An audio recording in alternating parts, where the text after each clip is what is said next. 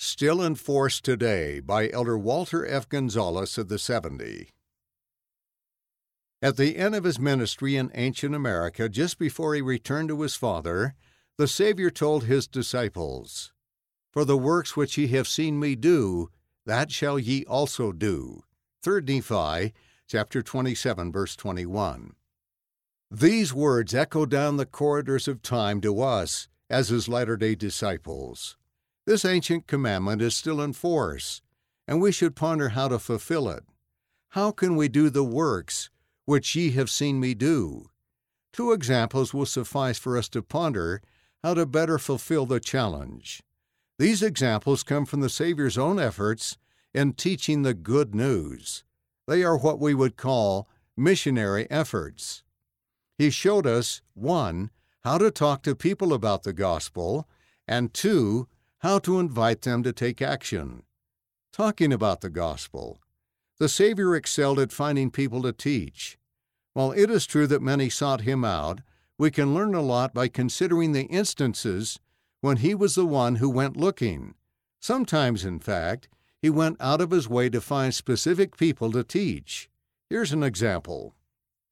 The Savior came to a town in Samaria called Sychar. Jesus, therefore, being wearied with his journey, sat thus on the well, when a woman of Samaria came to draw water.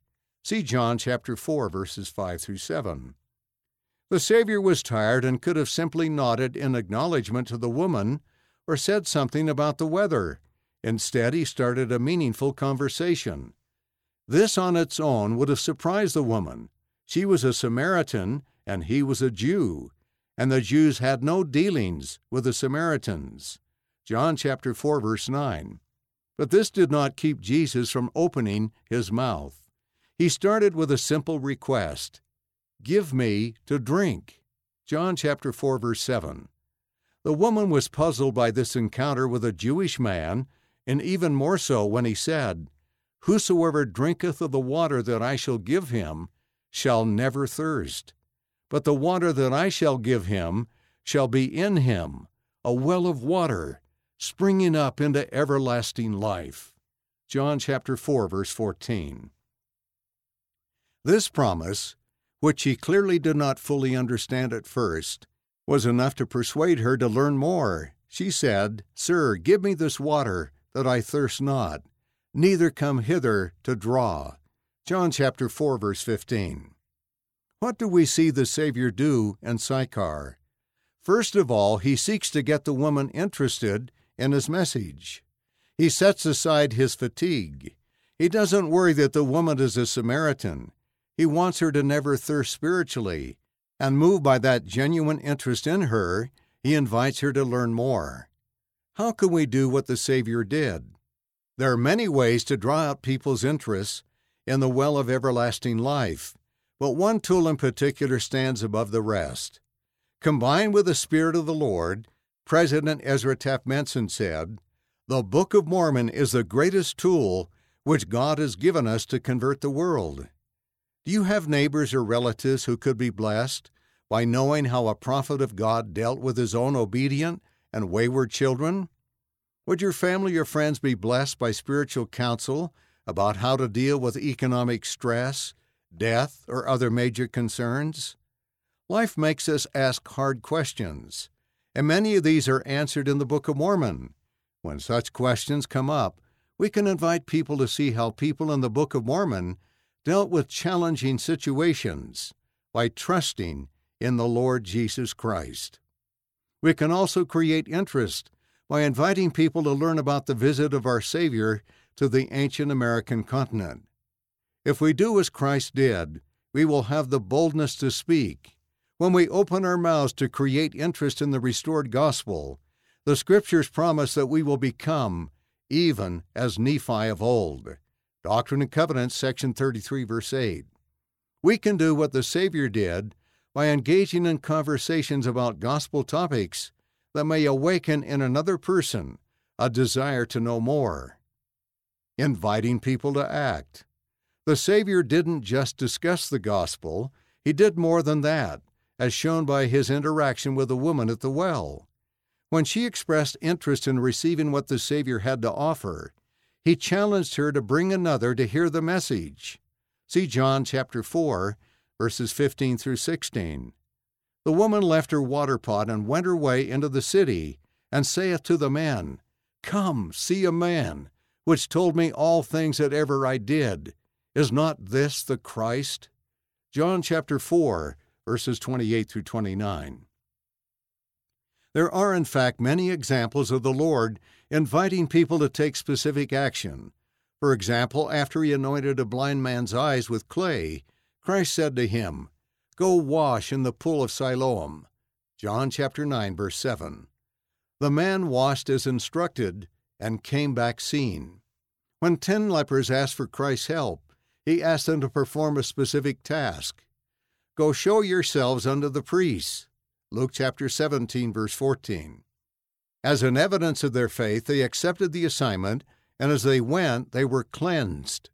Luke chapter 17, verse 14. One returned to express gratitude to the Savior. The Lord's response is meaningful. Arise, go thy way. Thy faith hath made thee whole. Luke chapter 17, verse 19. Through the Scriptures, we can see how the Savior uses this principle of inviting people to take action. We can also observe that when people fulfill a divine assignment, their faith in the Father and in the Savior is increased. This pattern of inviting people to take action is consistent with revealed doctrine. When people begin to exercise faith, that faith is then tested and grows. Those who wish to never thirst again, those who wish to be made whole, must develop faith by being doers of the word and not hearers only. James chapter 1, verse 22. As we exercise faith, our faith is strengthened, and we are in a position to do more, and thus eventually we become more and more like Christ. We know that full-time missionaries are always inviting people to take action. Inviting people to do something is in essence a way to help individuals grow in faith. Church leaders apply this same principle when they ask members to fulfill an assignment. So do parents when they ask their children to be obedient. While serving as a mission president, I interviewed a missionary who was overcome with the blues. I felt impressed to invite him to go out and open his mouth. I promised that if he did so with the intent of helping others, he would be filled with the Spirit. A few days later, I learned that he was again full of enthusiasm. In his case, a simple invitation to act made the difference. When we ask others to take action, we help them in their own conversion process. When the Savior asked the woman at the well to act, she did, and she was blessed for it. What's more, others grew in their faith as she invited them to come and meet the Christ. This was a blessing both for them and for her. John chapter 4, verses 29 through 30, and verses 39 through 42. Rejecting or accepting the invitation. In some cases, those we invite to act upon the word will reject our invitation. Even the Savior experienced such rejection. In a well-known example, a wealthy man approached Jesus. He was obeying all of the commandments and wondered what he was missing. The Lord extended a specific invitation to him. If thou wilt be perfect, go and sell that thou hast, and give to the poor, and thou shalt have treasure in heaven, and come and follow me. Matthew chapter 19, verse 21. The young man went away sorrowful. Matthew chapter 19, verse 22. He chose not to act, and he missed a chance to grow in faith. Those who choose to act, however, will be blessed. An example of this is found in the story of the blind man who was healed. The most important part of this story for the blind man was not what happened to his physical eyes, but rather to his spiritual eyes. Questioned by the Pharisees and religious leaders of the Jews, he said, "One thing I know, that whereas I was blind, now I see." For what he said, they reviled him and cast him out.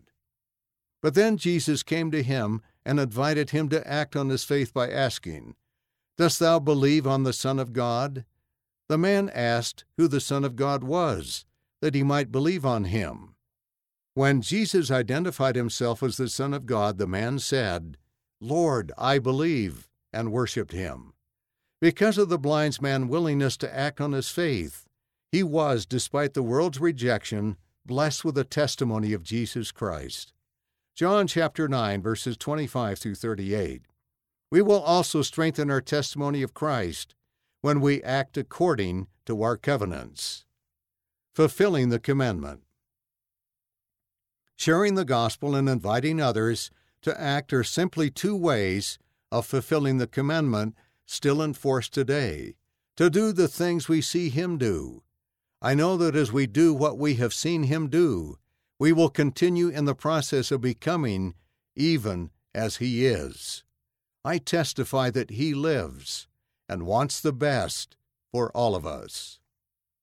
End of the article, Still in Force Today, by Elder Walter F. Gonzalez of the 70. Read by David Shaw.